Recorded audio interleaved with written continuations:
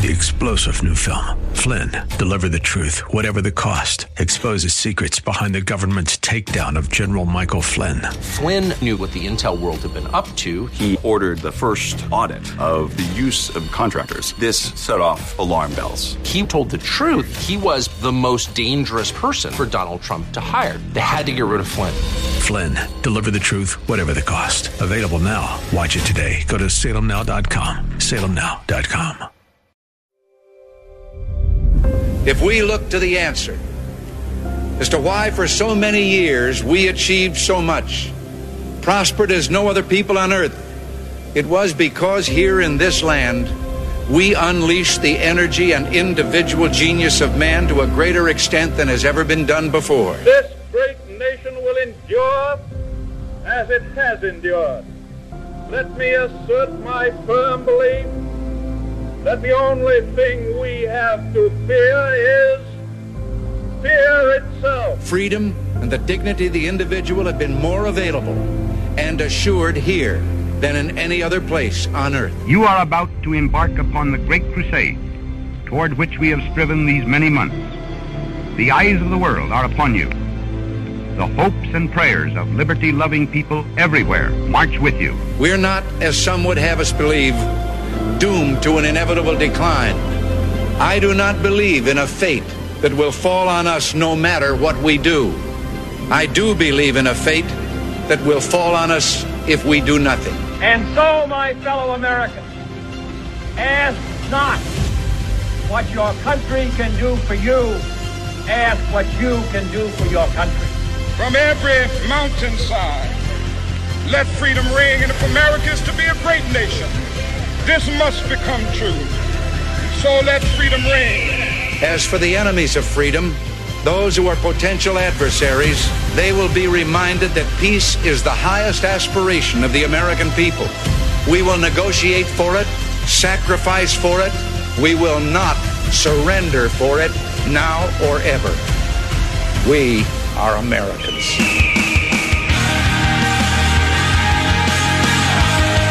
This is Always Right Radio on AM 1420.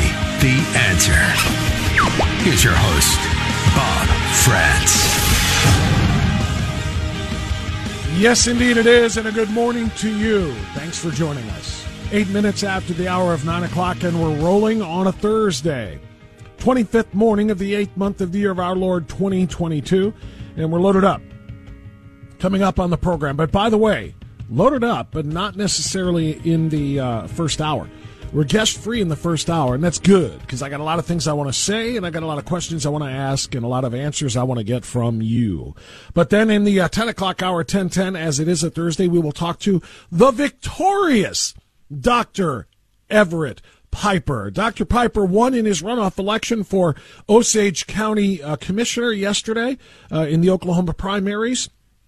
Actually, beg your pardon, on Tuesday. I talked to him about it yesterday. He will now advance to the general election in November. So we will talk to the victorious Dr. Piper about that win and, more importantly, about other issues facing us in this culture war.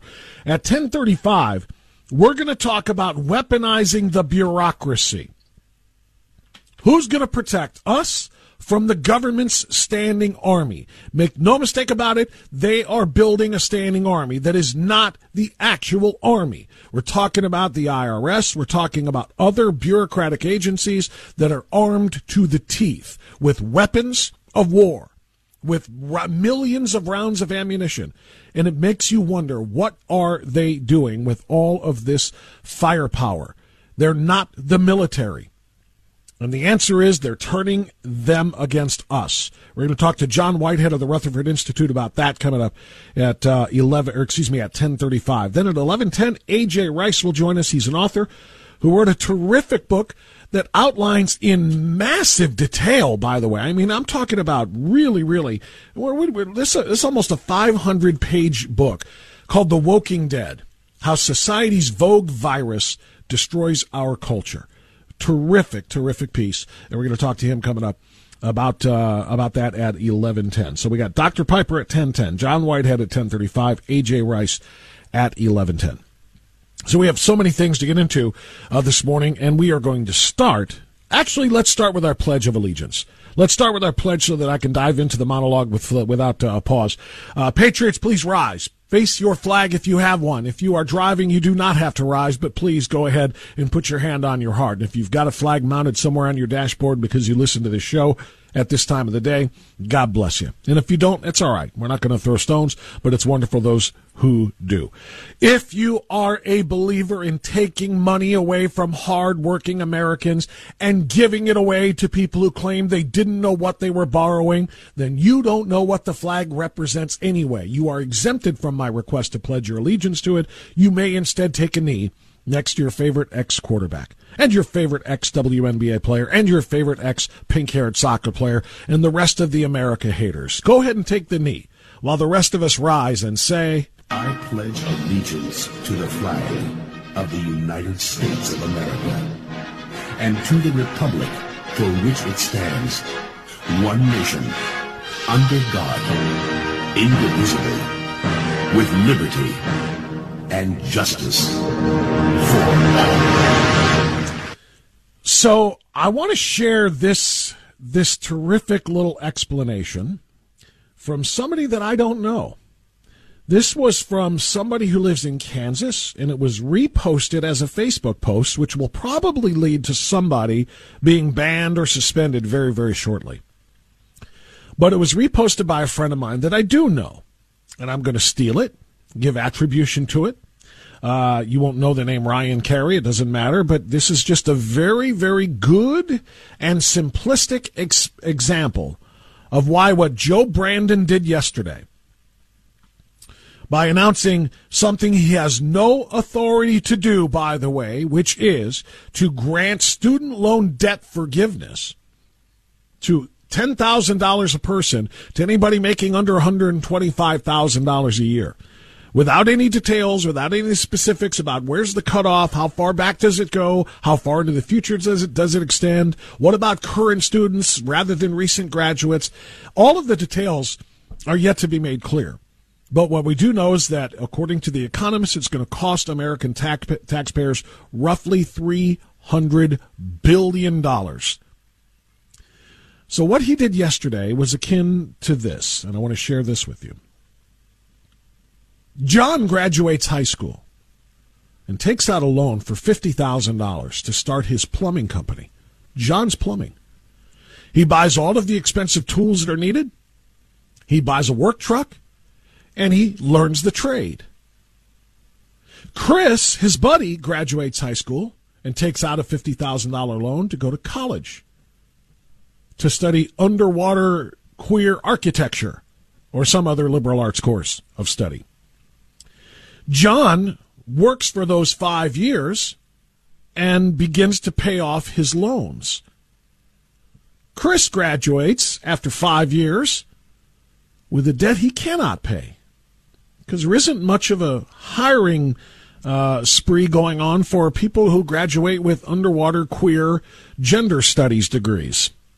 But nonetheless, he's got the $50,000 loan he's got to pay off. Along comes Uncle Joe, who says, hey, Chris, that's a lot for you to pay off, that $50,000. I'm going to forgive 20% of that. I'm going to forgive $10,000 of your $50,000 loan. You're welcome. Chris waves a hand in the air. Hey, Uncle Joe, I've got a $50,000 loan too. I've started to pay it off. It's what allowed me to have this job and this company that I've started. I'm a plumber. I've got my own plumbing business, and man, it's expensive, my $50,000 loan too. Can I get my 10 G's off too? And Uncle Joe turns around and flips him two great big double birds. No! You don't get loan forgiveness, you plumber. Don't you understand how important Chris's degree is in underwater queer gender studies? That deserves loan forgiveness. The gall of you, the audacity of you to ask for loan forgiveness. Get back to snaking my drain. Meanwhile, Chris has $10,000 of his debt forgiven, and John's taxes go up. by thousands, because now not only does he have to pay back his loan, he has to pay for Chris's $10,000 loan forgiveness as well. Meanwhile, as he tries to compute his new taxes, John gets audited by one of Uncle Joe's new 87,000 IRS agents that have to try to find a way to squeeze every nickel out of every middle-class taxpayer to make sure that they can pay for all of the ridiculous loan forgiveness and debt forgiveness that he just gave to Chris.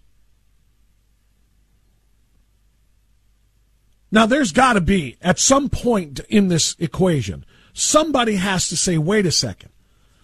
What about fundamental fairness? What about this guy who decided I can't afford to take out a $50,000 loan to get a degree that'll not put me in a position to make enough money to pay it back, much less live the life that I want to lead. What I will do, though, is take out a loan that I know will pay itself off or pay me back because it's my company, it's my business I'm starting. I know that my tools and my truck and the trade that I learn are going to pay off in the end, and I'm willing to pay back my loan. What about that guy compared to the guy who says, yeah, I don't know what I'm going to study. I'm going to study something, some liberal arts thing or another, and when I get out, we'll cross that bridge when we get to it. And that's another part of this that I simply cannot get past. Many on the left, as I've heard over the course of the last 24 hours since this thing became official, this ridiculous Biden/Brandon student loan debt forgiveness, a lot of the left are saying you can't hold 18-year-olds accountable when they probably didn't even know what they were signing. You know, they've been told their entire lives to go to college. You got to go to college to get a good degree, to get a good degree, to get a good job, to get a good job, to make a lot of good money. You got to do all of this. You got to go to college. And then you shove these papers in front of them and say, sign here. And they're like, this is what it takes to go to college. Okay, I'll go to college. And they don't know what they're signing. I mean, they're 18. They're not that smart. They're not that, worldly. They don't really read all of the fine print in a contract. And I find that just a little bit disturbing that we will make excuses for an 18-year-old who can't understand a loan that he just took out and that he would eventually have to pay that back plus interest. And we excuse him as saying he's only 18. How's he supposed to know? But the same people who say that say that a 15-year-old is old enough to make a decision to have both of her breasts removed because she thinks she's a boy. At 15, she can have a double mastectomy. But at 18, she can't make up her mind about whether or not she really wants to take out that loan. She's not smart enough. We trust them to make decisions that will alter their bodies and their lives for the rest of their lives, but we don't trust them to make decisions on whether or not they want to borrow this money. And we don't have to hold them accountable for paying it back. I mean, what we are witnessing right now in this country is astounding. The double standard and the hypocrisy as the left simply trolls for votes. Why do you think the LGBTQXYZ question mark hashtag exclamation point $ ampersand crew gets all of this attention from the Democrats? Do they care about him? No, they don't care about him. If they cared about him, they would stop taking psychological delusions and turning them into gender affirmation that simply ruins the lives of people once they snap out of their phases. They care about showing them the compassion that they do so that they can get their votes. Why are they giving $300 billion away in debt forgiveness and passing it on to others? For votes. You think they give a rip about the actual borrower? Look what I did for you. Look at how important this is. I and my party just made sure you can go to school and you don't have to pay back all of the money that you borrowed. You better plan on voting for me. That's what this is all about from the very beginning. This is bought and paid for votes and nothing less. Brandon stood at that podium yesterday for one of the rare days he's actually at work. I saw a study, by the way, that counted the number of days he has spent in the Oval Office and at work on the job or on the job traveling versus being in Delaware on vacation. He has literally been on vacation for nearly half of his presidency so far. 40+% of the time he is not in Washington, he's in Delaware. 40% of the time he's trying to ride bikes on the beach. But yesterday was one of those work days, and he stood there and he told the American people that education must be universal, not just for 12 years, but for 16 years. Education should be free because 12 years of universal education is not enough. He literally made that statement. When America made 12 years of public education universal in the last century, we became, not figuratively, literally, the best educated public in the world. No, we didn't. No, we didn't. We're 37th in the world in math. We are not the best public educated nation in the world. And better prepared than any other nation. Not true. We're getting our lunch handed to us by other nations. And I would argue that it's one of the reasons why we were so successful and have been so successful. But as you've all observed, other nations have caught up. In the 21st Not caught up, surpassed us, lapped us 15 times over. We're 37th in math. First century, in my view, I think the vast majority of the Americans, 12 years of universal education is not enough. Now, he said that yesterday, 12 years of universal education is not enough, before telling you that college is a ripoff. And one more big change we're making to the system is we're holding colleges accountable for jacking up costs without delivering value to students. Colleges are jacking up costs but not delivering value to students. Didn't he just say that we need 16 years? We need 16 years, but there's no value in those 4 years. We've all heard of those schools luring students with a promise of big paychecks when they graduate, only to watch these students be ripped off and left with mountains of debt. We need 16 years of universal education. And by the way, those last 4 schools are promising students big paychecks and then watching them graduate and being ripped off and left with mounds of debt. So in other words, college isn't worth it.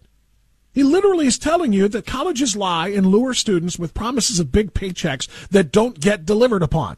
And by the way, we need 16 years of education. We need to guarantee 4 more years of universal education. Think about what is happening before your very eyes. He wants you to believe that he is looking out for the poor and he's looking out for the middle class. He does not want to answer the question, who is paying for all of this debt forgiveness? And the reason why he doesn't want to answer that is because the answer is the poor and the middle class. Mr. President, is this unfair to people who paid their student loans or chose not to take out loans? Did you hear the question from the reporter shouted as he walked off the stage and out of the room? Mr. President, is this unfair to people who paid their student loans or chose not to take out loans? That's a pretty good question. What's the answer? Is it fair to people who, in fact, do not own multi-billion-dollar businesses that see why these guys give them all a tax breaks? Is that fair? What do you think? Did you hear that? He answered the question of, is it fair to people who paid their student loans or chose not to take out loans? He responded with, is it fair to people who do not own multi-billion-dollar businesses to see one of these guys getting all the tax credits? What? What in the living hell does A have to do with B? Does one have to do with the other? She asked you a question. Is it fair to somebody who paid off their loans, like I did, like you probably did, or chose not to take out loans, maybe like you did, and you just went and got a job, learned a trade? Is it fair to them to watch these loans being forgiven to these people who chose to go to college? And his answer was, multi-billion-dollar tax businesses get tax breaks. He can't defend this because it is truly indefensible. This is a bailout for the education system. This is buying votes from ignorant people and bailing out a corrupt education system. That's the reality of this. And still very sensible. Running for Senate in Ohio. He joins us tonight. J.D. Vance, I know that you are very concerned about student loan debt. Any person who looks at the numbers is this the way to address it? No, it's certainly not, Tucker. I mean, you hit the nail on the head that this is effectively a bailout for a super corrupt educational system. The Harvard endowment has $60 billion. The Yale endowment has $40 billion. If you want to give student debt relief, you should penalize the people who have benefited from this very corrupt system, not ask plumbers in Ohio to subsidize the life decisions of college-educated young people. And that is exactly what this does. It asks the plumbers to pay for the underwater gender queer studies program graduates or dropouts, because they still have to pay back their debts even if they don't graduate. Those keg standers, those beer pongers that I told you about yesterday, their loans get forgiven too. How about that? This is an astounding development. Of all of the dumb things Brandon has done in a year and a half of his presidency, this might be the dumbest. And this is, I think, probably the most corrupt. 216-901-0945 and 888-281-1110. Let's get you to be a part of this program on Always Right Radio.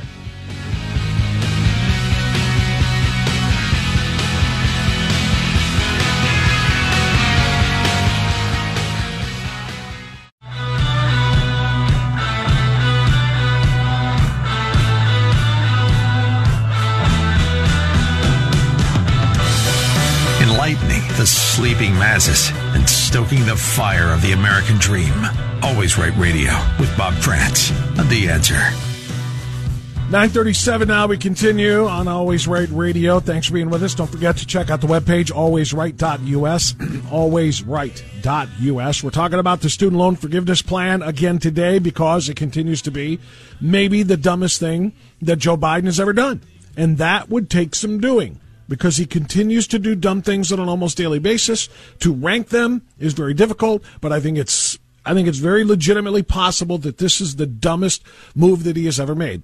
Not to mention, by the way, an unconstitutional move. But he thinks this is the right thing to do, or at least that's what he's telling you. I understand not everything I'm announcing today is going to make everybody happy.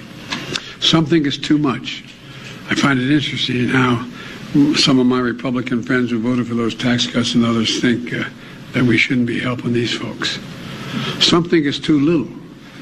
But I believe my plan is responsible and fair. It focuses the benefit on middle class and working families. It does nothing of the sort. Sometimes, again, I've had this question come up whenever I talk about Karine Jean-Pierre and some others. And it applies here to Biden, and that is, which is worse, for somebody to be dumb or for somebody to be dishonest? Which is worse, being dumb or being dishonest? Because I can't figure out which one he is here. Is he just an idiot who actually thinks that this is going to benefit lower income people, the middle class, as he says? Or is he knows the truth, and that's just a line to sell it? Because he can't be unaware of the facts, can he? Because they're being put out in front of him by countless numbers of individuals, including the University of Pennsylvania Wharton School of Business, which told the truth. And that is that 40%, the highest income 40% of households, in other words, the 40% of the richest households, and those are people with incomes over $75,000. They owe almost 60% of the outstanding education debt, and they make 3/4 of the payments. You understand that? The households that make the most money have the most college debt. That means the households that make the most money will what? Be the ones who reap the benefits. Because the lowest income 40% of households hold just under 20% of the outstanding debt. And they make only 10% of the payments. This is a benefit to the rich. The college students who go on, and again, they're trying to put off being an adult for 4 years, so they go to college right out of high school at 18, and then it's 22, they're time to graduate, and I want to go to work, I'm going to go to grad school. And then they borrow some more.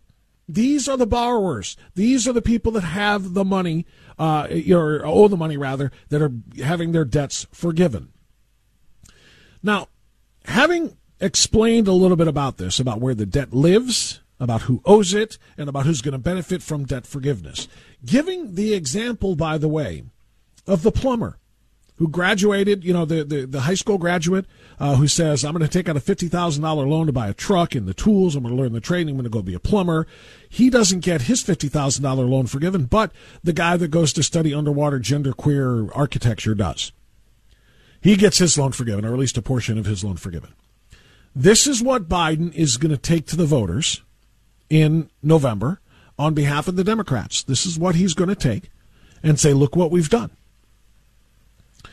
Biden has the lowest approval rating of any president in my lifetime, and maybe all time. I have to go back and research that, but we all know where his numbers are. They're in the low 30s overall. They're in the low 20s among Hispanic voters, which is extraordinarily important for them, or for him, rather, which is one of the reasons why he's thinking, well, we got to find a way to reach these individuals, and maybe they're the ones who owe a lot of student loan debt, so they'll thank us for this. But Biden is in a world of hurt right now, and so is his party in terms of popularity, which is what makes what I'm about to play for you that much more astounding.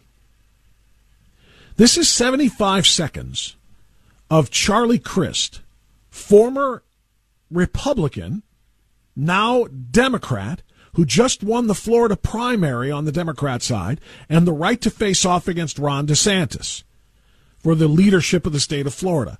Ron DeSantis, who has guided that state with a steady hand of leadership through the pandemic, without shutting their entire state down, without killing all of their jobs, without crushing all of their school kids and everything else. Charlie Crist wants that job, and he thinks that the man that can help him get that job is Joe Biden. He of the sub-third or very low 30s percent approval rating. He thinks Joe Biden can help him get that job. In fact, he wants Joe Biden to help him so much. You're about to hear 75 seconds of the most disgusting, reprehensible drivel you've ever heard. I recommend, if you have a bucket nearby, get it handy, a wastebasket, or if you need to race to the bathroom, and hopefully you didn't eat a big breakfast, because you may lose it all when you hear these 75 seconds. Absolutely. Listen, look what Joe Biden's done for President Biden, forgive me, has done for our country. He's been exceptional. Look what he's done for the world. I mean, what's happening in Ukraine? What's happening in Ukraine is an invasion by Vladimir Putin that's killing 9,000 Ukrainians thus far and counting. That's what he's done for the world? Because when President Trump was in office, Vladimir Putin never stepped a pinky toe outside of Russia. When Obama was president, Putin annexed the peninsula of Crimea from Ukraine. Now that Biden's president, it's full-on invasion. Did you really just say, look what he's done for the world? Him bringing NATO together, new members to NATO, Finland, Sweden, which has only inflamed the Russian invasion and war. Is he serious right now? It's remarkable. The EU, I mean, what other president could have done what he's done? Obama? That's who. Only Obama could create that much of a dumpster fire in Eastern Europe, the way Biden has. But please continue, Charlie. He's been phenomenal. Gas prices are down. Wait, what? No. Gas prices are down. The national average for a gallon of gas is still around $3.89 a gallon.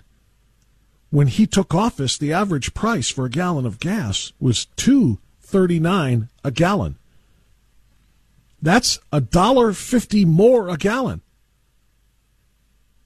It rose as high as $5 a gallon.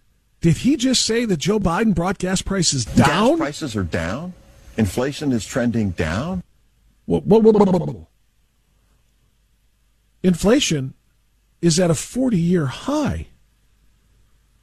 Inflation reached 9.1% just a month ago. It's still 8.5%. That's an 8.5% increase over last year. That's not trending down. That is a massive increase. Democracy is trending up.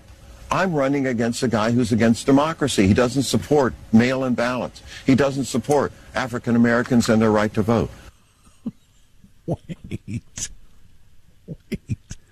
Democracy is trending up? Democracy is trending up because of mail-in balloting? Mail-in balloting, which leads and has led to the worst massive voter fraud in American electoral history? That's an increase in democracy? And did you just say Ron DeSantis doesn't believe African Americans should vote? That goes beyond politics, by the way. That should lead to a slander charge. That should lead to a slander suit. Joe Biden supports all of that. He's a good man. He's a great man. He's a great president. I can't wait for him to get down here. I need his help. I want his help. And he's the best I've ever met. I told you to get the bucket ready. He's a good man. He's a great man. He's a great president. He's the best I've ever seen. I need him to come down here and help me. This is in stark contrast, of course, to Tim Ryan here in the state of Ohio and countless numbers of Democrats who are running for re-election who are saying, no, we don't want President Biden nor Vice President Comey to come down here and campaign with us or for us. We don't want it. We haven't asked for it. We have no plans to ask for it. Charlie Crist says, bring your 30% approval rating down here and stand next to me. That shows you how much of a chance he really thinks he has against Ron DeSantis. I know this man. He offered me his lunch when he was campaigning for me. Wow. He gave me his lunch. Now, that's a guy that I really can get behind. He increased gas prices by exponential amounts. He's increased inflation by exponential amounts. He abandoned hundreds of Americans in Afghanistan. He got 13 service members killed. He has a revolving door, not even a revolving door. It's just a no door whatsoever, no border whatsoever on our southern border. But you know what? He once bought me lunch. He bought me lunch. That's a good man right there. A couple of years ago down in Florida, I only eat one meal a day. I try to stay fit. I'm an old quarterback from Wake Forest. Oh, hell, that adds some credibility. There's a nice flex. I'm an old quarterback from Wake Forest. But seriously, this man is a great man. Thank God Joe Biden's the president of the United States today. Thank God for that. And right, President Obama before him. These are good people. I said it and I meant it. You really have to be careful when you're listening to people like this. This is how far they have fallen. This is the depths to which they will they will take themselves. They're literally grasping at straws. Oh, by the way, as Democrat candidate for Florida's governor in Florida's governor's race, Charlie Crist was busy giving that big old sloppy kiss on CNN to Joe Biden. The current governor of Florida, who will be running for re-election there, was busy talking about Dr. Anthony Fauci. And I'm just sick of seeing him. I know he says he's going to retire. Someone needs to grab that little elf and chuck him across the Potomac. Did he just say, grab that little elf and chuck him across the Potomac? Yeah, he did. And I'm just sick of seeing him. I know he says he's going to retire. Someone needs to grab that little elf and chuck him across the Potomac.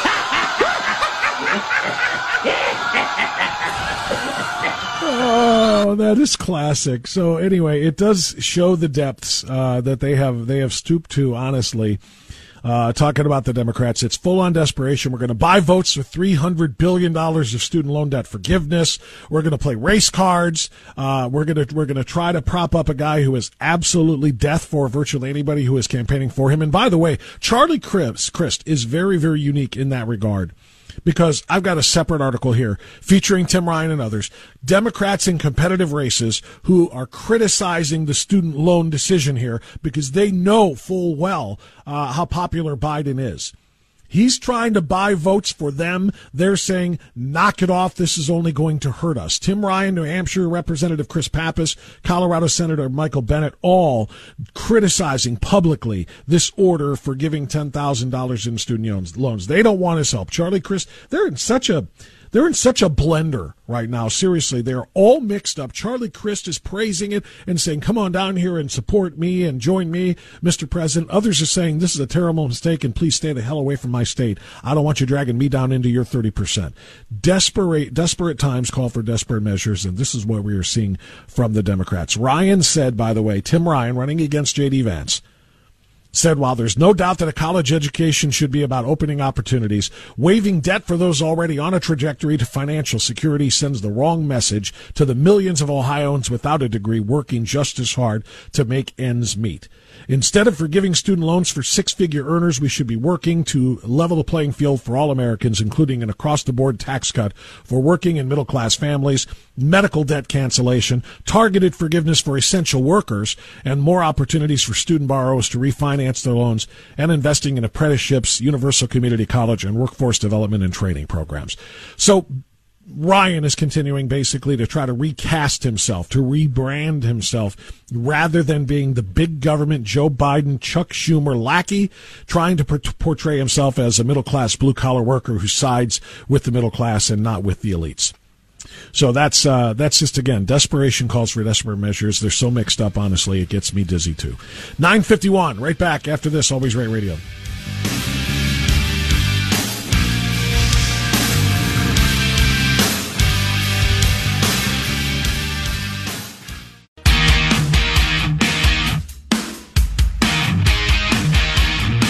You know, one other element to this student loan debacle that I have not yet covered is the inflation aspect. The Wall Street Journal says this is an Inflation Expansion Act.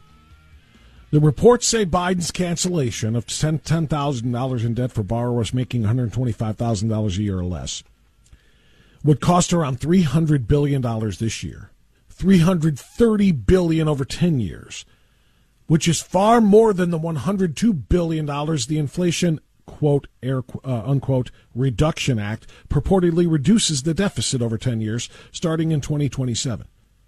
So what that means is Biden claiming that canceling student loans won't have any meaningful effect on inflation is flat out false. It has a very direct impact on inflation, and so much so that former Obama economists say that it will indeed make make inflation worse. Representative Ashley Hinson said President Biden's plan to cancel student loan debt is a handout to the wealthy and a slap in the face to working class Americans, which we proved with the statistics we gave you. Congressman Dan Muser said, why pay off your self-imposed debt if Biden Democrats can get a hardworking American to do it for you? Forgiving self-induced student debt is a moral hazard for our country and will enhance inflation. Another out-of-touch and wasteful policy from the Biden, Pelosi, Schumer Democrats. And I'll share this with you because I mentioned the former Obama economist. This kind of matters. When you have Jason Furman, who worked in the Obama administration as an economist, calling this action by Joe Brandon reckless. This isn't a Fox News commentator. This isn't a One American News commentator. This isn't even a conservative radio talk show host. This is a President Obama economist, former chairman of the Council of Economic Advisors, in fact, for President Obama. He argued in a Twitter thread that this policy would lead to an increase in inflation, and he criticized the plan for encouraging further increases in the cost of education. Quote, pouring roughly $500 billion of gasoline on the inflationary fire that is already burning is reckless. Doing it while going well beyond one campaign promise, $10,000 of student loan relief, and breaking another promise, all proposals would be paid for, is even worse. The White House fact sheet has sympathetic examples about a construction worker making $38K and a married nurse making $77K, but then why design a policy that would provide up to $40,000 to a married couple making $249,000? Why include law and business school students in this? He went on to argue that the estimated impact of canceling $20,000 in student loans per student would increase inflation, nearly doubling an estimate he made on Tuesday evening on Twitter, which cited the estimate by the Committee for a Responsible Federal Budget. He argues, this Obama economist, that this initial estimate of the inflation must be increased to reflect the new expected amount of loan forgiveness. Joe Biden has never seen an economic fire that he didn't dump kerosene on. And that's what he's doing with this. Why? I think we said it in the beginning. All about votes. Nothing more, nothing less. 9:59, we got news coming up. Dr. Everett Piper on the other side. Always Right Radio, AM 1420, The Answer.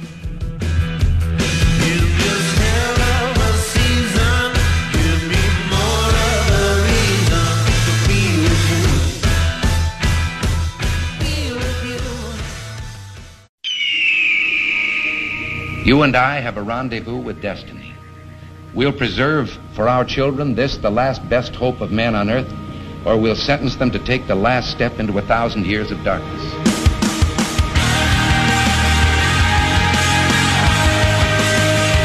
Welcome to Always Right Radio with Bob Frantz on AM 1420. The Answer. Hour number 2 underway now, 8 minutes past 10 o'clock. Good morning. Thanks for being with us on a Thursday. It's the 25th morning of the 8th month of the year of our Lord, 2022. And as always at this hour on this day, it's my privilege and my honor to welcome to the program Dr. Everett Piper. And today we welcome him with some applause. Can you dig it?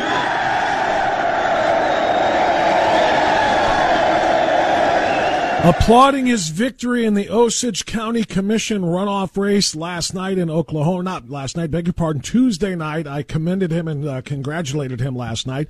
He is now in the general election in November. And Dr. Everett Piper, best-selling author, columnist for the Washington Times, and now general election candidate for that office. Congratulations, sir. Very happy for you. Well, thanks. I appreciate that. You know, Bob, I've had a lot of people ask me why retired university president is running for county commissioner. And I don't know if we've talked about this on your show or not, but if I can just briefly say this, local matters. And I really believe that if we don't get our local house in order, then we're throwing good money after bad when we focus on the federal and the state level. And we found that out during COVID. When you had local mayors and local county commissioners and a local sheriff that kept their head on their shoulders and didn't lose their mind in the face of Anthony Fauci's COVID craziness, we all realized a little bit more freedom than those communities that suffered these mandates and masking this and vaccination that. So local control matters. George Washington's favorite verse that he cited over 50 times to his fellow founding fathers and his correspondents in the founding era, his favorite verse was Micah 4:4. Every man shall sit under his own vine and his own fig tree and shall not be afraid. It's kind of a weird and obscure verse. But stop and think about what he was saying. It's your vine, it's your fig tree, it's your ranch, it's your gate, it's your driveway, it's your home, it's your village, it's your family, they're your kids. Leave us alone. And when you get local elected officials that understand that, you're going to realize more freedom rather than less. So that's why I decided to do this. Well, Dr. Piper, we did talk about that, and I'm glad to hear you explain it again because you wrote a whole column about it. So we talked about it on a show about 3-4 weeks ago in which you wrote a column about localism and the importance of those races and why this is more important to you to do than trying to run for Senate or something of that nature. So I'm really, really glad to hear you explain it again, and I'm even happier that you've been successful thus far through the primary, now the runoff, and now into the general election, and hopefully you can make those changes at the local level there in Osage County, Oklahoma, and others will be inspired to do the same thing in theirs. So that's a great start. Now, I want to talk about your column in the Washington Times from this past Sunday, your most recent, about all Republicans being terrorists. Now, it's funny. You reference Orwell again, and I think a lot of people get tired of that. That's not a criticism of you. I mean, generally speaking, because all over Facebook, all over social media, and all over a lot of conservative talk radio and maybe podcasting, people talk about Orwell, and they talk about 1984 and some of the parallels they see. So much so that Orwell is being used by some, one of the famous favorite lines goes, is being used by some on the left as not a warning but an instruction manual. This is how to do it. And you write in great detail about what they are doing to try to brand Republicans, half of the population roughly, as being domestic terrorists and true threats to the republic and so forth. And what I'm reminded of is a different meme that I saw that reminded me of your column and vice versa, and that is I want 1776. They seem to want 1984. Not 1984 as in the second election of Reagan, the book 1984. We're sitting here trying to uphold the principles of the Declaration of 1776 and the Constitution that followed, and they are literally rather than embracing that, they're scrapping that and really pursuing some of the utopian or dystopian, as it turned out to be, matters in that Orwell covered in 1984. Why don't you take it from there? Well, I'd also say I want 1776. I don't want 1917. And 1917 was the Bolshevik Revolution and the rise of Marxist power, essentially worldwide. And those two revolutions stand in stark contrast. 1776 was a revolution for human freedom, human dignity, grounded in the assumption of self-evident truths endowed to us by our Creator. You've got 1917, the rise of the Bolshevik Revolution, and the upraised fist of power, human power, oligarchs, telling everybody else how they should live their lives. And really, that's the Democratic Party today. And we talk about Orwell all the time because, I mean, Orwell warned of a time when right would become wrong and wrong would become right simply because Big Brother said so. Doublespeak, the dumbing down of the definition of words, that nothing means anything anymore other than what Big Brother says it means. And that's where we are today, to the point where if you're a Republican, if you're a conservative, they are now officially telling you that you are dangerous, you are an extremist. In fact, who is it? Edward Luce, the associate editor for the Financial Times, said last week that Republicans are the most dangerous political force in the world, bar none. That's his language. He says, I've covered extremism and violent ideologies around the world, and I have never come across a political force more nihilistic, dangerous, and contemptible than today's Republicans. Nothing close. Close quote. And the former CIA director, Michael Hayden, chimed in immediately on that tweet and said, I agree. Are you serious? We've got the Taliban and Al-Qaeda beheading Christians, and you're going to call Republicans the most dangerous, nihilistic, contemptible force on earth? This is where they are right now. If you disagree with them, a few years ago they told you that you were deplorable, that you were a thoughtless rube, that you lacked gray matter. And now they've gone beyond labeling you stupid to labeling you dangerous. And that if you even venture into the public square to challenge their ideology, to challenge their politics, to challenge their view of, let's say green economics or their sexual nihilism or how they're going to conduct their schools and teach your kids what's wrong rather than teach your kids what's right, where they're going to elevate Black Lives Matter and its neo-Marxism as if it's a good thing rather than a bad thing, where they're going to talk about social emotional learning as if that is the highest goal of the academy rather than teaching your kids how to read and write and count. If you say anything like what I just said, then you are an extremist and you are contemptible and you're nihilistic and you should be silenced. I mean, that's where we are within the public square in the debate right now when it comes to democratic thought, and that's a very dangerous place for us to be. You know what I find most fascinating about all of that, and particularly the line by Edward Luce, is it Luce, from the Financial Times? The word nihilistic, I mean, it's one thing they call us dangerous, another thing they call us contemptible. I think you left out what you covered there as well. Democratic advisor calling all Republicans domestic terrorist cell, members of a domestic terrorist cell. I'm astounded by the nihilism accusation, because nihilism is a belief in nothing.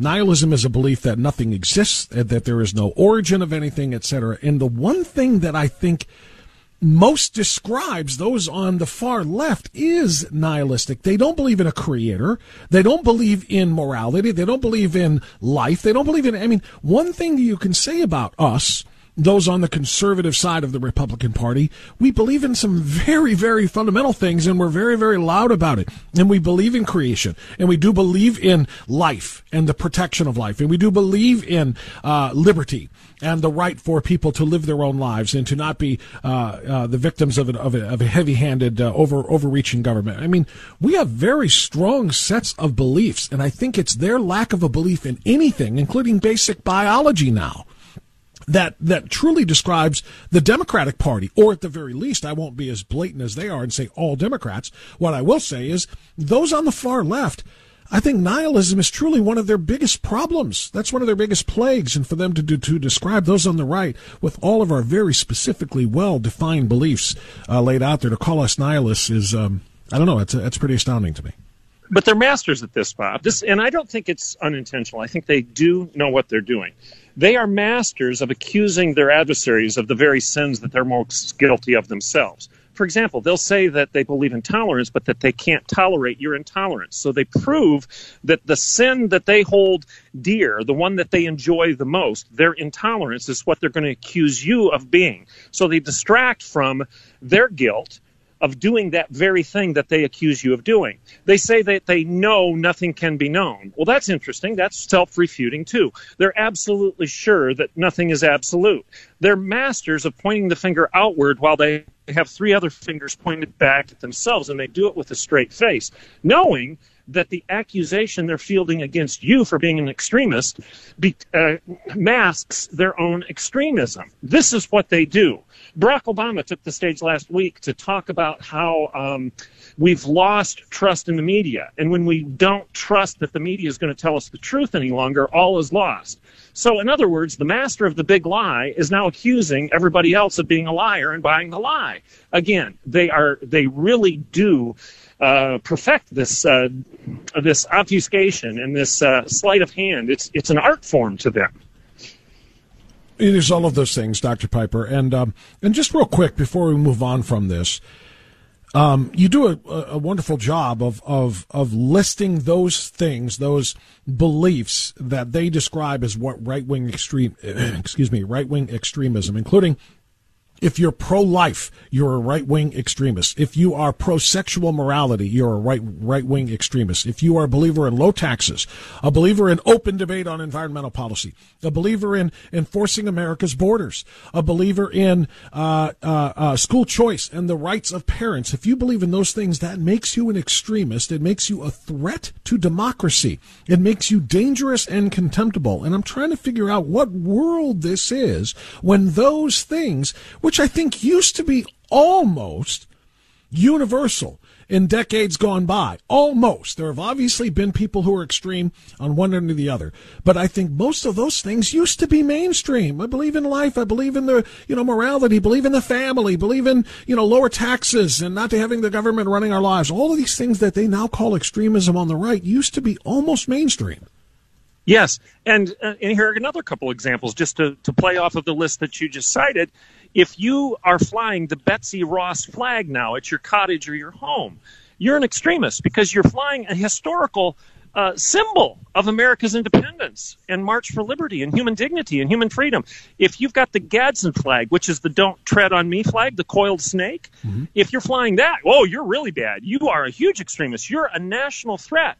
Well, that flag goes back to our founding era where we were saying to the king, get your boot off my neck. Don't tread on me. I will strike you if you try to compromise my freedom. But now, if you actually own one of those flags, you are suspect and you're probably on an FBI watch list. There you go. You beat me to the line. I was going to say it's one thing to have us branded as such, and which is just offensive and it's insulting, but it's more than that. It's dangerous. If you are indeed observed with those symbols, if you are indeed maybe posting things like that on your social media account, you're being watched. Going back to the 1984, I'm not saying that there is a camera in your clock watching everything you do, but because of the digital age and because of their ability to track and the fact that you carry a personal tracker in your pocket or purse everywhere you go, thanks to the smartphone age, you are being watched. You are being tracked. And any movement that you make, if they decide this is the one that we're going to get them on, that's what they will do. And then we had Sam Harris this week. He was on an interview, one of the neo-atheists, where he was openly admitting that there was a quote-unquote, his language, left-wing conspiracy to keep Donald Trump from becoming president of the United States. Why? Because your ideas, Bob, and my ideas about the way our nation should be governed and who we can elect as our leader and what principles we want him to apply to daily governance, because they disagree with you and they disagree with me, they can actually take pride and applaud their conspiracy to make sure our president can't be elected. Yeah, this guy, for those who don't know what he said, he literally said of the Hunter Biden laptop that was buried before the election. It came out before the election. It should have, and it would have had a huge impact on people's votes in battleground states. Could have changed the entire course of the election, and thus this country and thus the world. He said, I don't care if there were pictures of dead children in Hunter Biden's basement. I still wanted that laptop buried because it kept Donald Trump out of office. That's the evil that we are talking about, and they're the ones that call us violent and dangerous extremists. It's extraordinary. Dr. Everett Piper is our guest. We're going to take a time out now. We're going to come back and talk a little bit about, well, his former profession, that of a university professor. What about the cost of education at the university level and now student loan debt forgiveness for those who accept that cost? We'll get Dr. Piper's thoughts on that next. AM 1420, The Answer.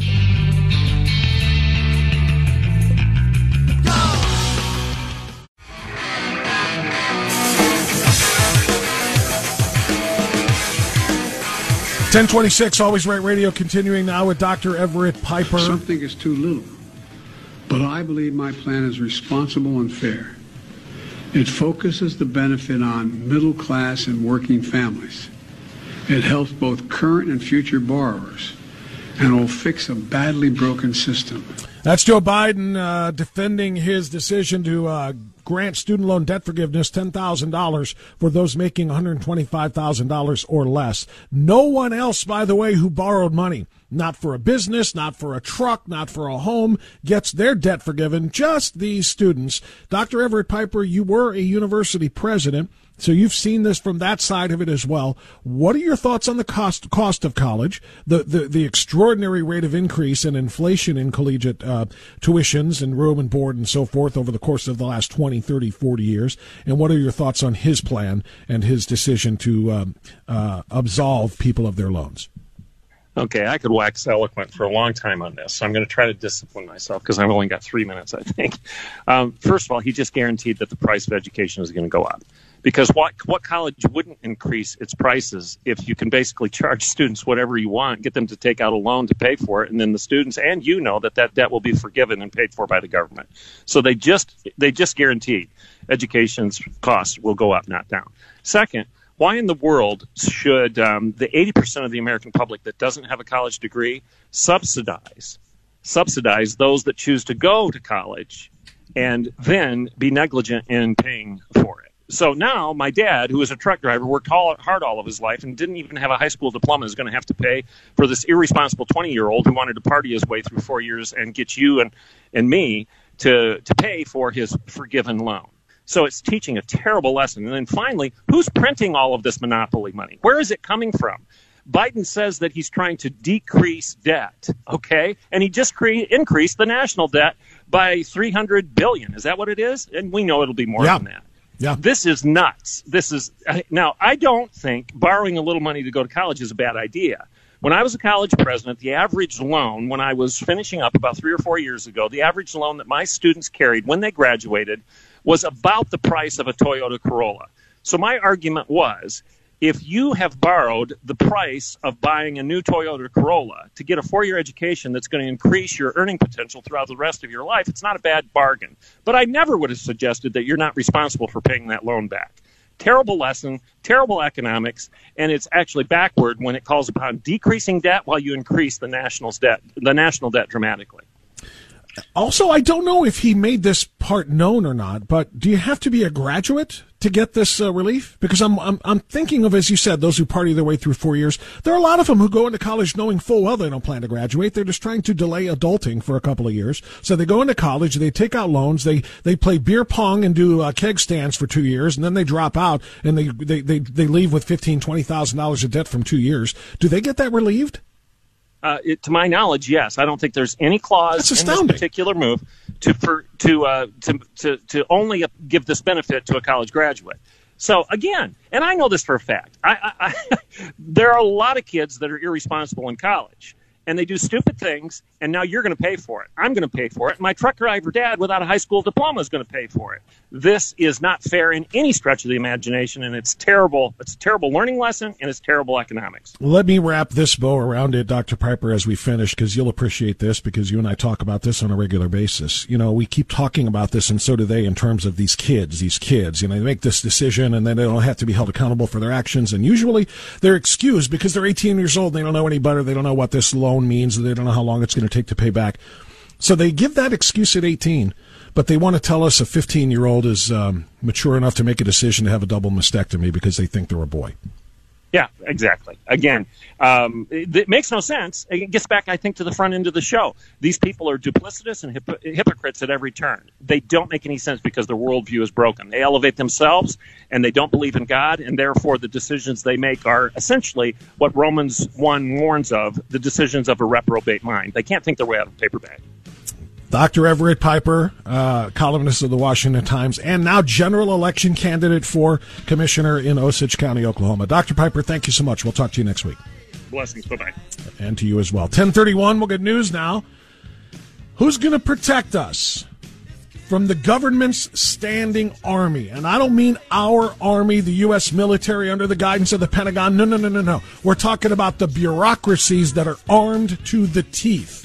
And at whom are they directed? At foreign enemies? Nope. At the American people. John Whitehead of the Rutherford Institute wrote about it. He's going to give you the details coming up next. Always Right Radio, AM 1420, The Answer.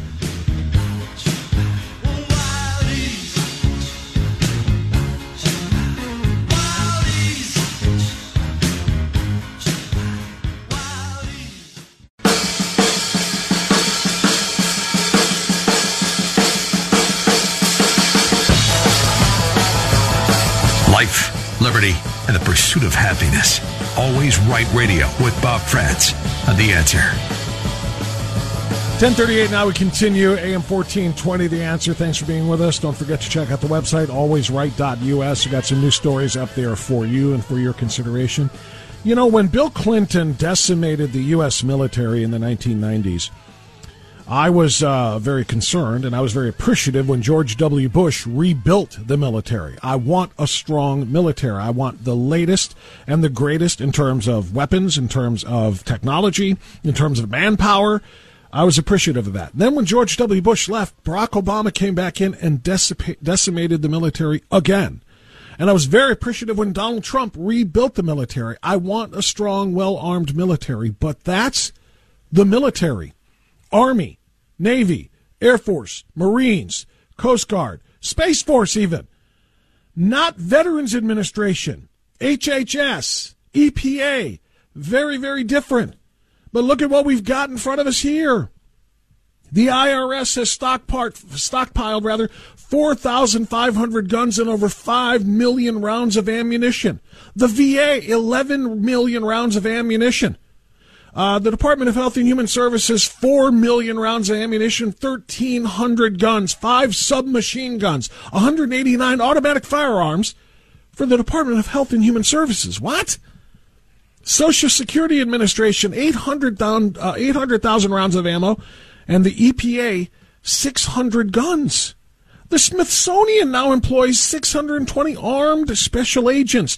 What on earth are we doing arming these bureaucratic agencies to the teeth?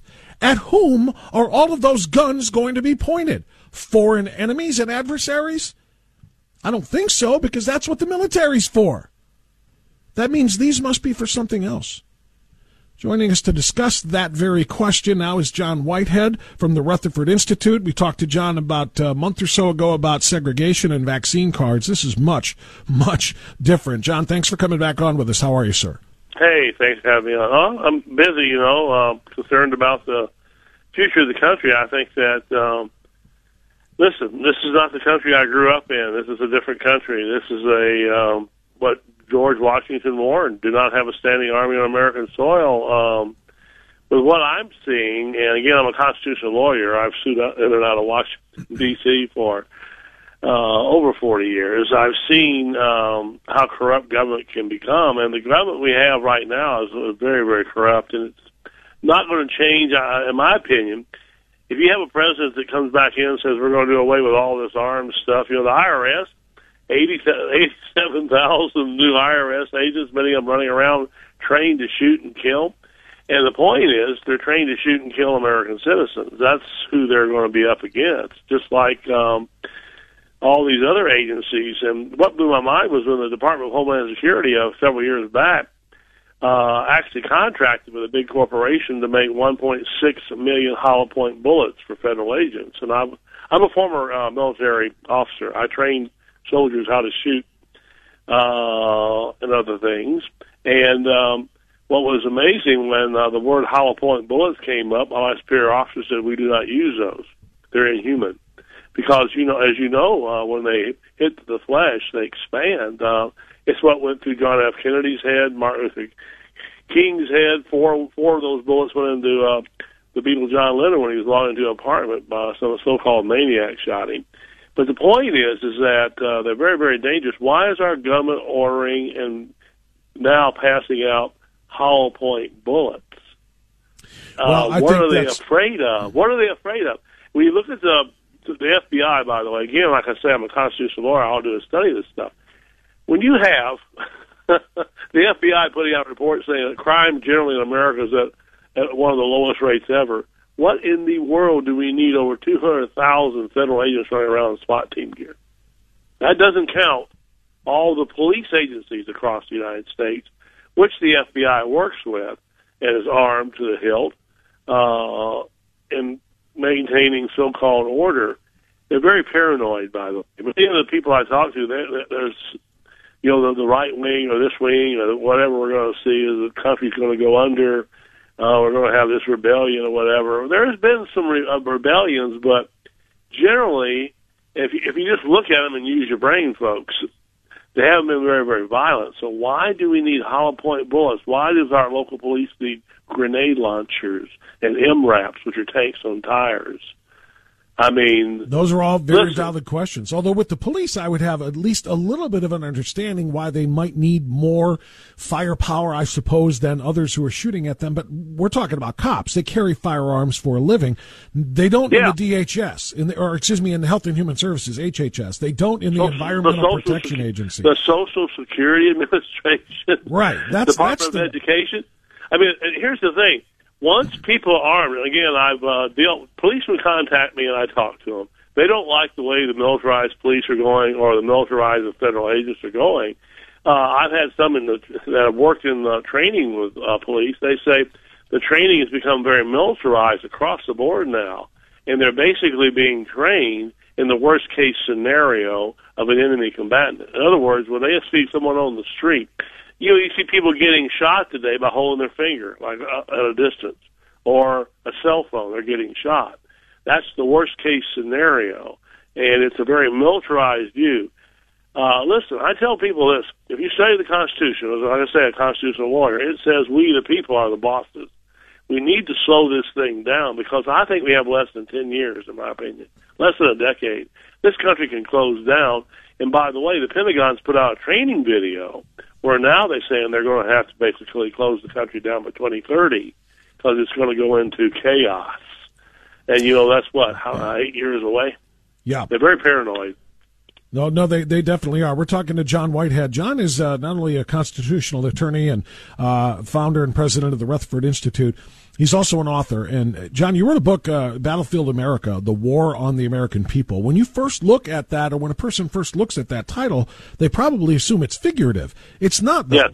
It's literal. No, what you are talking it's about literal. when we're talking about these types of arms and this type of ammo and this type of policy where, like you said, the video of IRS agents being trained on how to shoot and win shootouts and kill American citizens. In fact, it's on the applications, must be willing to use deadly force, when you're supposed to be just working behind a desk conducting, tax reviews, for crying out loud. That tells you something.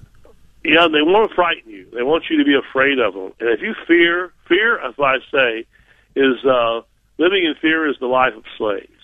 We should not be afraid of our government officials. Like I say, the Constitution begins with those beautiful words, we the people do ordain and establish this Constitution. We're the bosses, folks. Do not let these people ruin your community. Now, listen to this. SWAT team raids in America in the 1980s were about 3,000 annually. They're up to 80,000 annually now.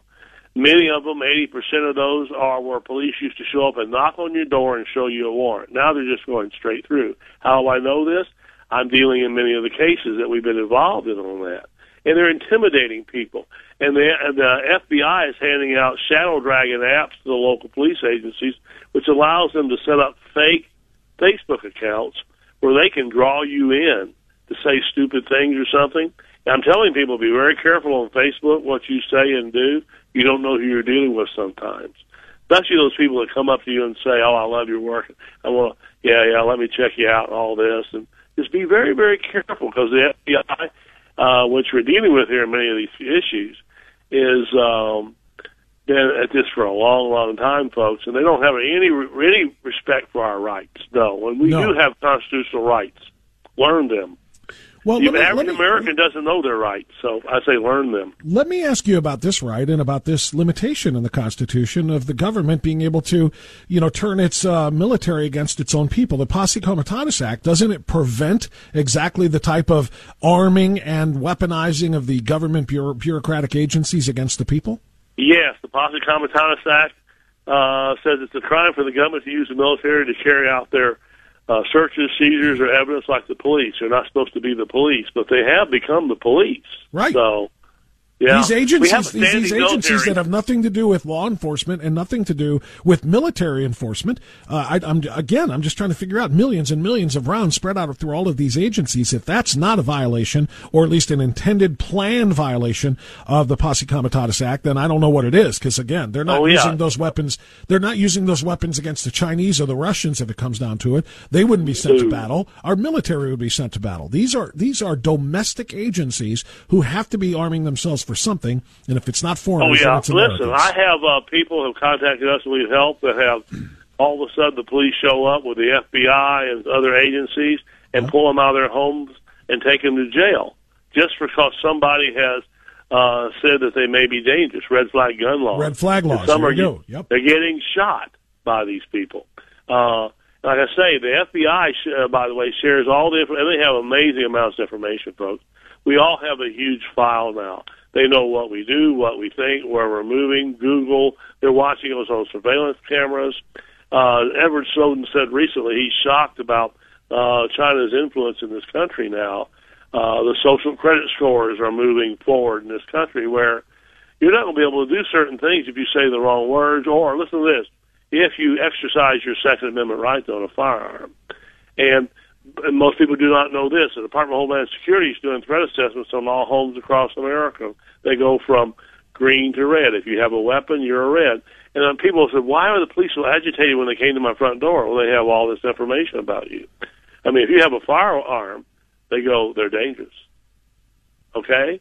But listen, that's our right, folks. They're inalienable. The government cannot take them away. Do not allow the government to take them away.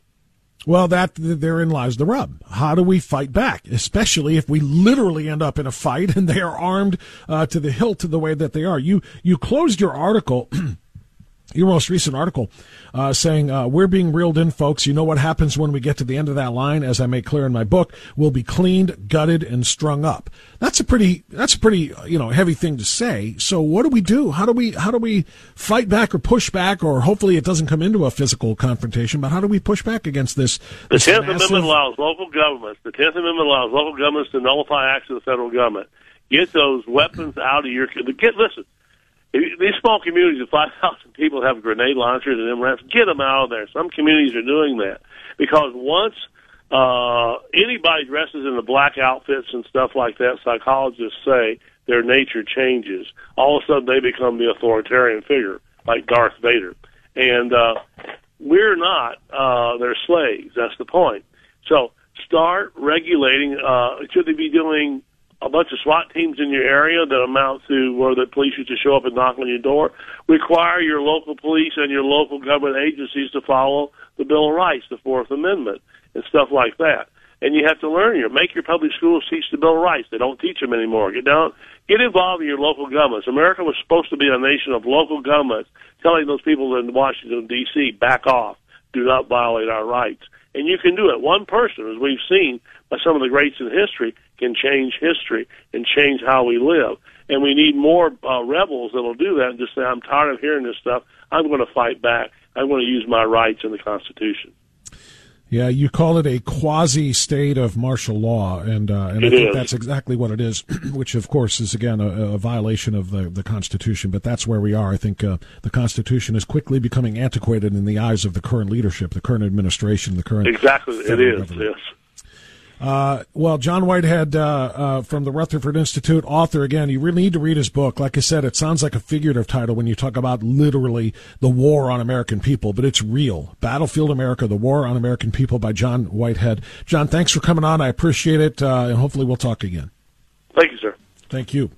All right, it's 10:51. Yeah, I had John on when I was doing Prager like a month ago, maybe, and talking about something very, very different, which is a different kind of war on the American people by way of the vaccine mandates and more. But this is much more direct. All of those stats that I gave you at the beginning of that interview, he has sourced and are listed in his most recent article. The IRS, the Veterans Administration, Health and Human Services, Social Security Administration, and the EPA, all collectively, just tens of thousands of weapons and millions of rounds of ammunition.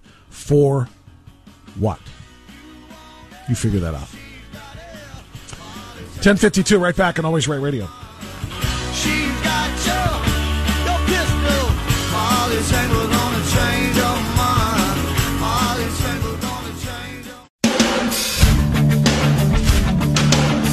your... Okay, 10:56 now.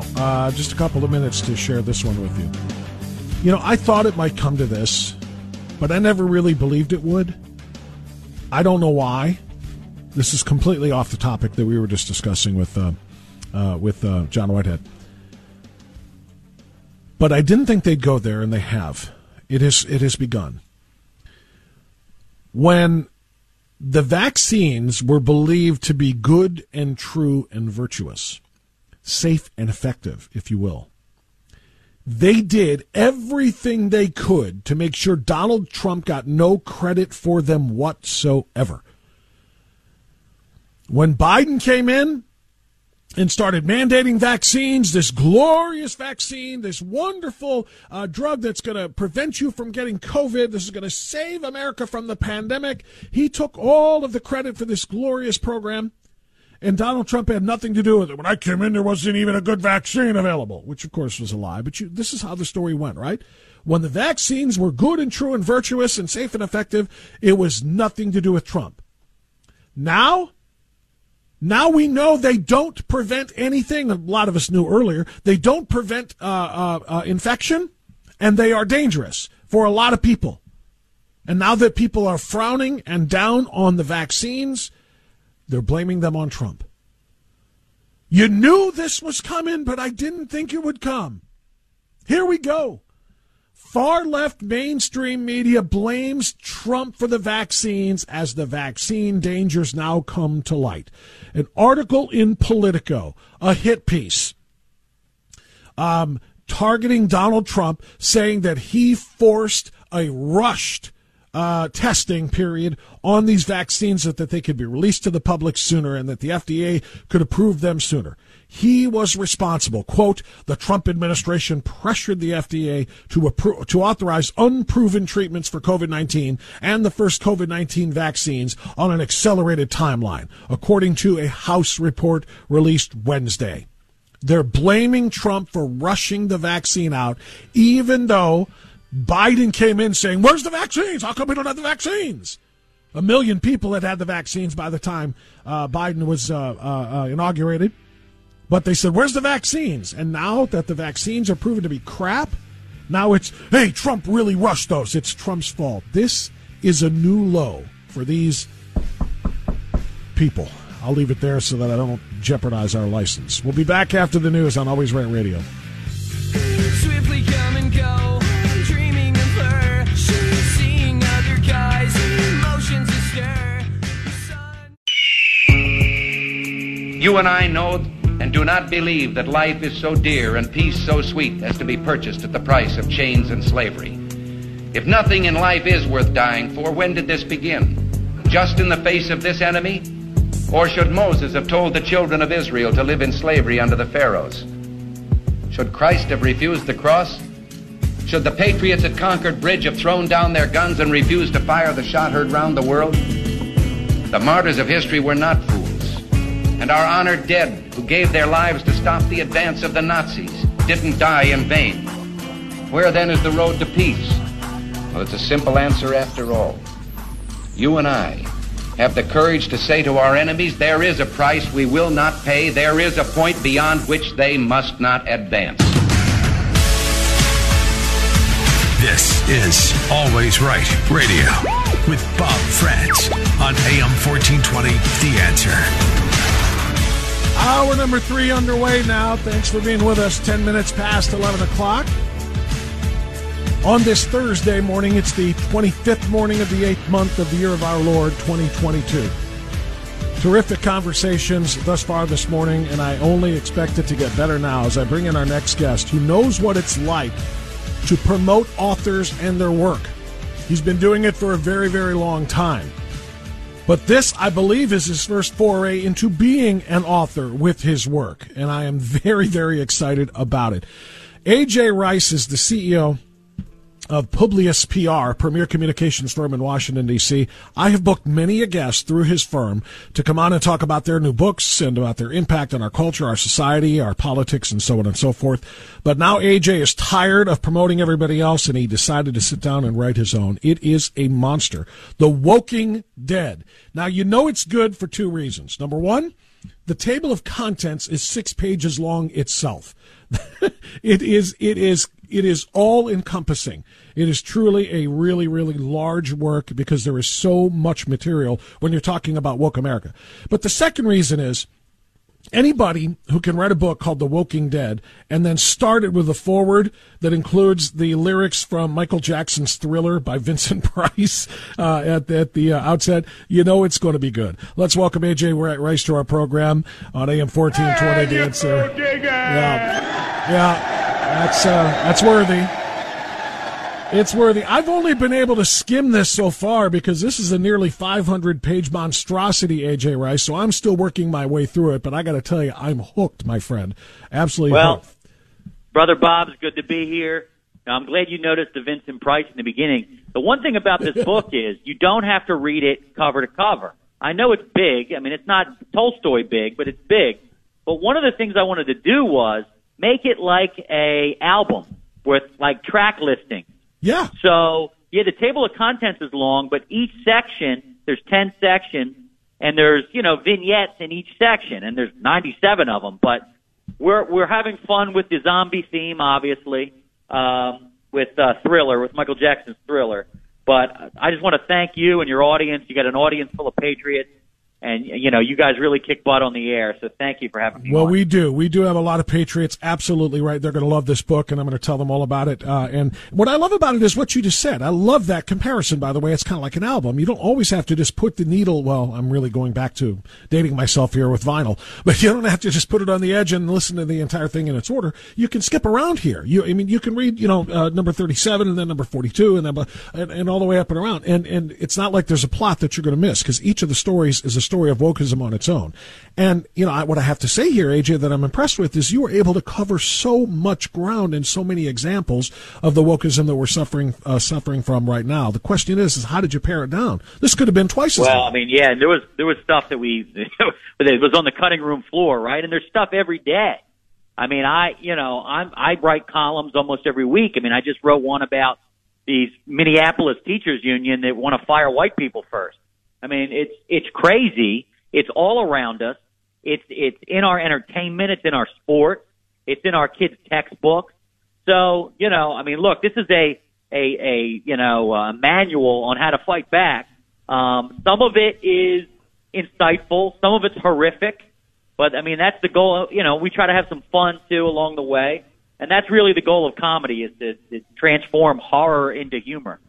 Oh, that's well said. And there's it's one of those things where you say, well, this is funny, but not in the ha-ha way. It's funny just because of the bizarre nature of it and how maybe indefensibly asinine it is. But you really do put the ha-ha into it as well. And you kind of have to. I think if we were to face all of the issues that you cover in this, we'll just talk about a few of them. I think if we were to face them all, with a serious attitude, I think we'd all go crazy. We have to be able to laugh. Well, I mean, look, what did people like Limbaugh and Joan Rivers and others teach us, and that is to hang a joke on someone can be more devastating than to try to make some brilliant, erudite point, right?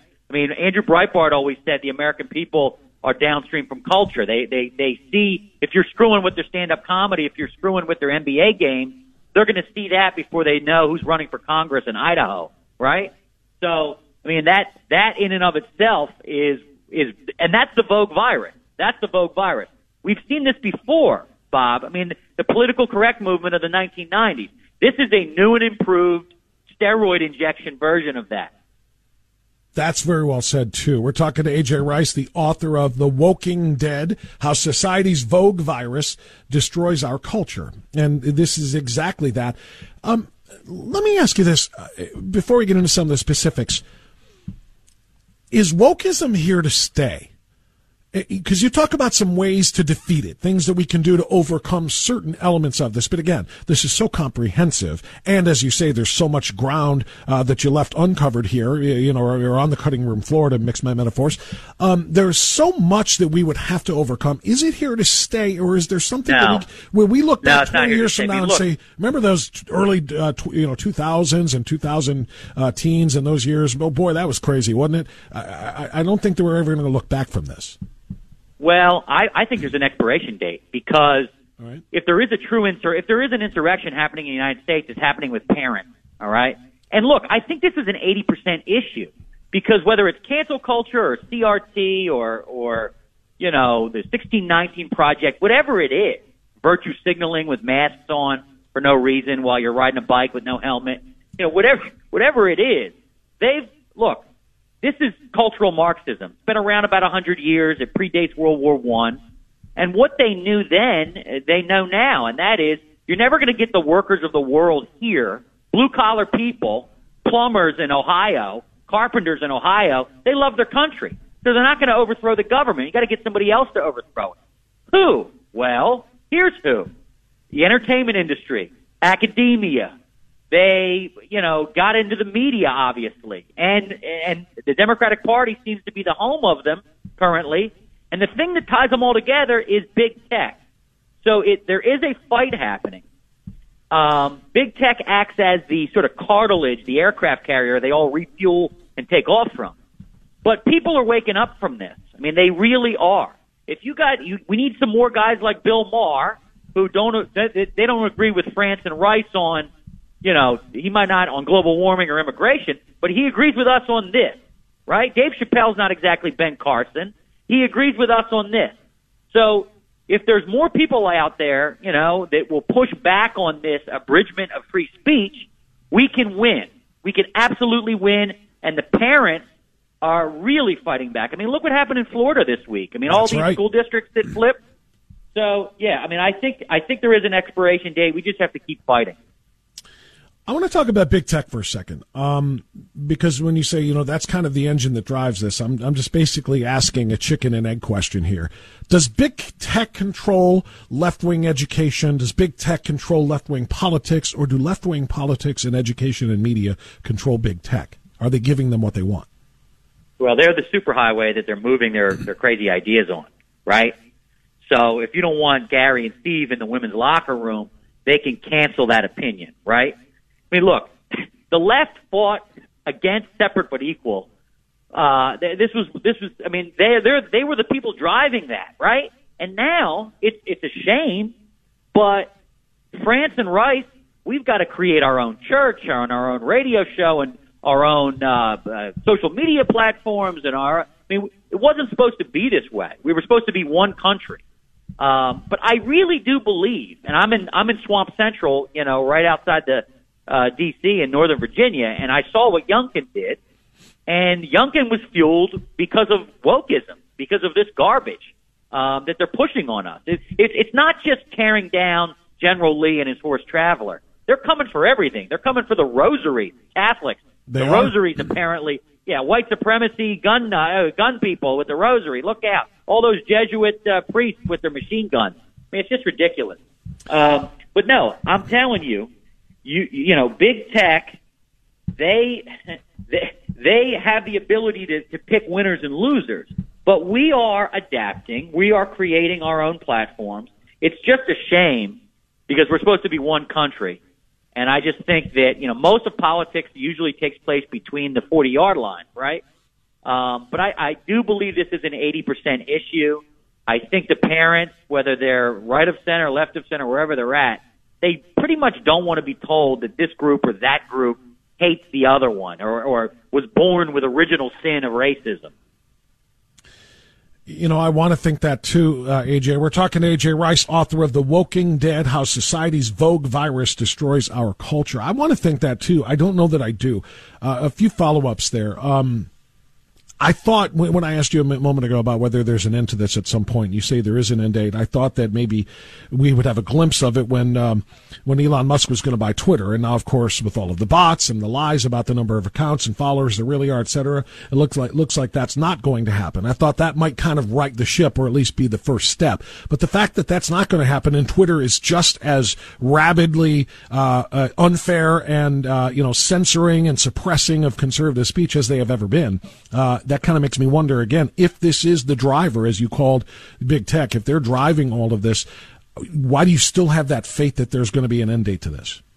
Well, because we are getting creative ourselves, and we are,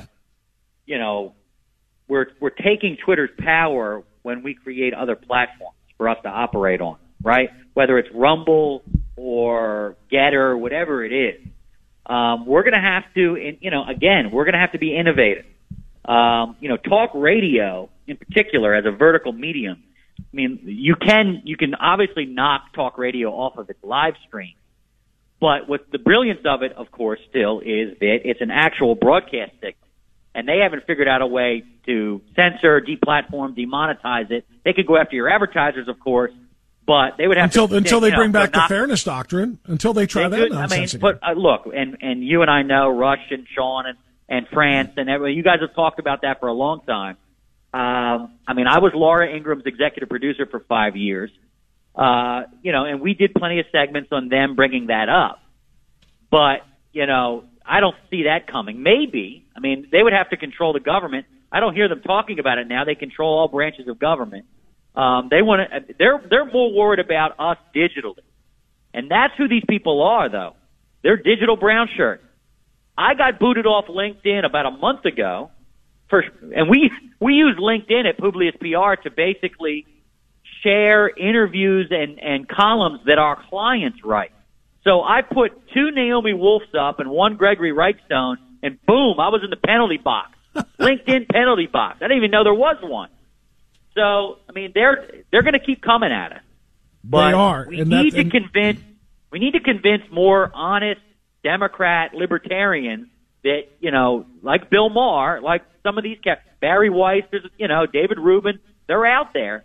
We've got to get them on board to push back on this. Bill Maher's an atheist.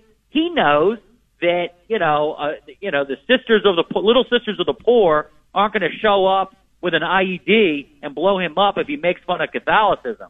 But look what happened to Salman Rushdie. Don't think for 1 second that what happened to Salman Rushdie isn't cancel culture. It's the inevitable conclusion of it. If they can't cancel you digitally, they may show up at your work or event. Well, you know what? I completely concur, and I don't want to say anything that would get anybody in trouble here, but a lot of people have suggested if this last-ditch attempt to take out and cancel Donald Trump by way of Mar-a-Lago raids and charges, if this fails, there are some who say, well, what happened to Salman Rushdie would be the next thing. They literally will go. Yeah, I mean, I heard Bernie Kerik. I heard Bernie Kerik say it. I mean, look. I don't want to say that out loud. I don't want anybody knocking on my door, but you know what I mean. Right. I mean, look, exactly. Well, France, don't mess with France. But, I mean, look, they're giving out Supreme Court justices' addresses. They jumped on stage and attacked Lee Zeldin, running for governor of New York. They jumped on stage in Los Angeles and tried to stab Dave Chappelle because the LGBTQ mafia they wanted to whack him. And don't forget, they put somebody in a rifle's nest and shot Steve Scalise and tried to shoot a whole bunch of others for crying out loud. I mean, right down the street from my house. Right, there you go. I agree. So, Hey, AJ, I want to follow up here on one of the other things you said, where you talk about, do the people, whether you're left wing or right wing, really want to think that they hate one another? And I kind of take the approach that I think we are irrevocably divided. And the reason why is I find myself, while I tried not to be this way, I find myself recognizing that I don't want to be united. If unity involves me telling somebody who thinks men can have babies and who aren't going to like me unless I concur that yes, men can have babies and that ze, zo are actual words and pronouns that I have to use, I don't want unity. I can't be friends with people like that anyway, and I feel like millions of people feel the same way. No, I agree. But what I'm telling you is, and that's the tyranny of the minority. There isn't, I mean, the world is not consisting of AOC and the squad. The media amplifies this kookery, but they're not the majority. They're not. I mean, I watched the state of Virginia flip 10 points from Biden to Youngkin in 1 year because they started messing with people's kids and pushing some of this, Tommy has two mommies and Gary can play on the women's volleyball team garbage. Go in the women's locker room or women's bathroom. I mean, regular parents that might have voted for, Bill Clinton and then might have voted for George W. Bush and then might have voted for, they didn't like Hillary, so they voted for Trump, but then they didn't like, some of Trump's, mannerisms, so they went back to Biden because they thought the craziness would go away. Those people are out there. They're between the 40-yard line. They decide most of this stuff. And I agree with you. I don't want to be in a tuna can with wackos like you described. Right? So, but all I'm saying is, I think that we're in the majority. I don't think, so you talk about being united on a lot of these cultural issues. I really believe we are. Now, it's portrayed as if, the LGBTQ mafia is the majority, but I don't even think they're the majority of the Democrat Party, let alone the majority of the United States. No, they're not, but you don't have to be the majority to have power. They have the power to ostracize. They have the power to get people fired for not using pronouns. True. They have the power to get people suspended from school or expelled from school if they don't identify pronouns and recognize others. So that's the thing. If you don't have the majority, but you have the majority of the powerful positions, and they do, particularly in academia and also in corporate America, with woke corporate America, which you cover, of course, that's the thing. They don't have more. There are not more of them than there are us, but they are in positions of power, and that puts us at their mercy. And they're obsessed with diversity, right? They're obsessed with it, and everything they filter everything through, identity and skin color and sexual orientation. The funny thing, of course, how bad it's gotten, AJ, and this just happened, so it's probably not in your book. But this, I just, was reading, and I'm trying to schedule a conversation with Heather McDonald about medicine. They are literally taking diversity and putting it over meritocracy when it comes to medicine. Medical schools are doing what Harvard has been doing with its undergraduate admissions. They are admitting more and graduating more people who are ethnic minorities or racial minorities, even if they have far lower qualifications and standards and scores than others. Now we're talking about people who make decisions on people's lives. That's wokeism. Right. That's wokeism to the nth degree. Oh, I was a veterinarian in Jamaica. I'm here to amputate your arm. I mean, look. That when you have a doctor shortage, I mean, we called this, right? You called it. When you pass this Obamacare, the best and brightest they're not going to go into medicine anymore. They're going to go be, an engineer. So if you have a doctor shortage like England does, you're going to have to import people that are C students with degrees that should not be operating here. You're exactly right. Equity and diversity in numbers Correct. in medical schools. Trump. No, these people aren't meritocracy Jackie in a Robinson. building. It's Okay, they're Jethro Robinson. They're See, there's the humor. We need that, seriously. And I know you bring that throughout the book. The book is The Woking Dead, How Society's Vogue Virus Destroys Our Culture by A.J. Rice. It's on Amazon. It's going to be on my webpage here by the end of the show so that you can click it and order it very easily right there. A.J., congratulations on this. Keep up the fantastic work, and I hope we can talk again. Thank you, my friend. I appreciate it. Thank you. God bless. 11:29. We don't often go all the way to the news, but we did, so we'll be back after this.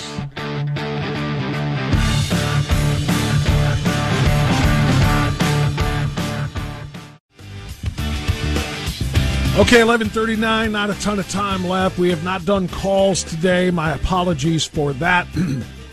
I do take ownership of that. I've just been very, very busy with a lot of great interviews today. If you missed any of those interviews, you should know that you can catch them on the podcast page at WHKRadio.com, and individually you'll be able to hear some of those on my webpage at alwaysright.us, alwaysright.us. We had great conversations today. If you missed them, we had John Whitehead on in the 10 o'clock hour. John Whitehead is talking to us about the war on the American people. And I mean that quite literally. It's not figurative any longer. It is very, very literal. He talked to us about the standing army that's being created among American bureaucracies at the federal government under orders of the administration, the Brandon administration, with tens of thousands of weapons and millions of rounds of ammunition being in the hands of not the Army and the Navy and the Air Force and the Marines, but rather in the hands of the EPA and the IRS and the Health and Human Services Agency. That interview and his article will be up at alwaysright.us. We also spoke in the 10 o'clock hour with Dr. Everett Piper about the culture wars and the ongoing battle to paint that the left is waging, to paint Republicans as extremists and domestic terrorists, including parents who are simply looking out for their kids. So that's a big deal. You can catch that as well. And then, of course, we just wrapped with A.J. Rice. His book is The Woking Dead. And you should make sure that you check out all of those interviews if you missed them. Now, having said that, here's what I want to wrap with before we give it over to Bill O'Reilly to take you to the top of the hour. I started talking about this at the right before the interview, I should say, with A.J. Rice.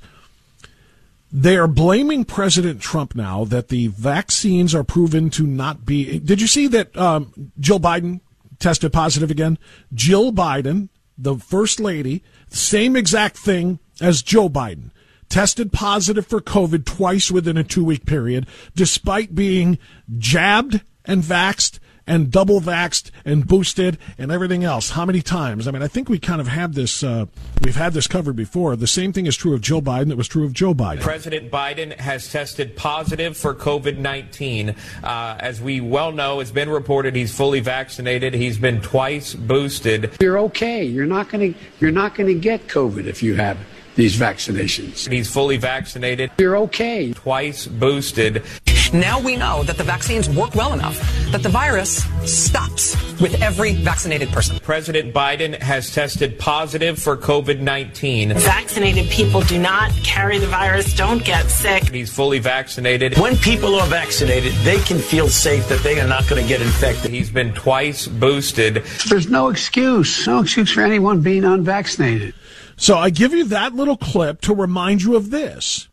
When the vaccines were created under the leadership of Donald Trump, they said something very different. American public about taking the vaccine, and they should be. We can't trust the president and take his word and take a vaccine that might cause harm to us. If and when the vaccine comes, and it's not likely to go through all the tests that needs to be and the trials that are needed to be done. Let's just say there's a vaccine that is approved and even distributed before the election. Would you get it? Well, I think that's going to be an issue for all of us. When we finally do, God willing, get a vaccine, who's going to take the shot? Who's going to take the shot? We will need to have access to the vaccine results so we can make our independent assessment to make sure that Donald Trump's fingerprints are not on it. You can be the first one to say, sign me up.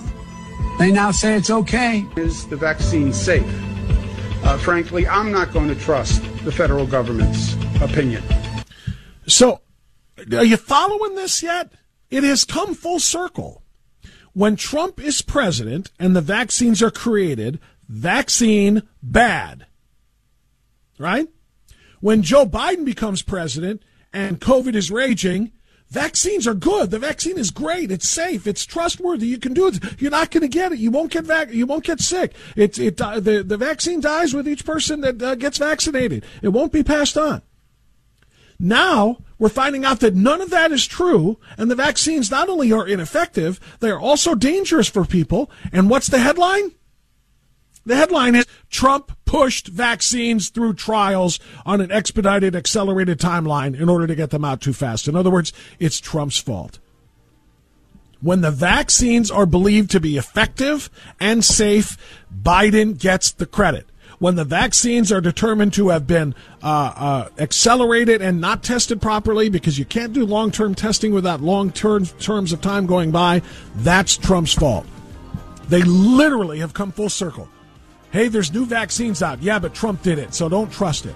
Hey, Trump's not president anymore. Trust those vaccines. Now the vaccines are no good. It's not Biden's fault. It's Trump's fault.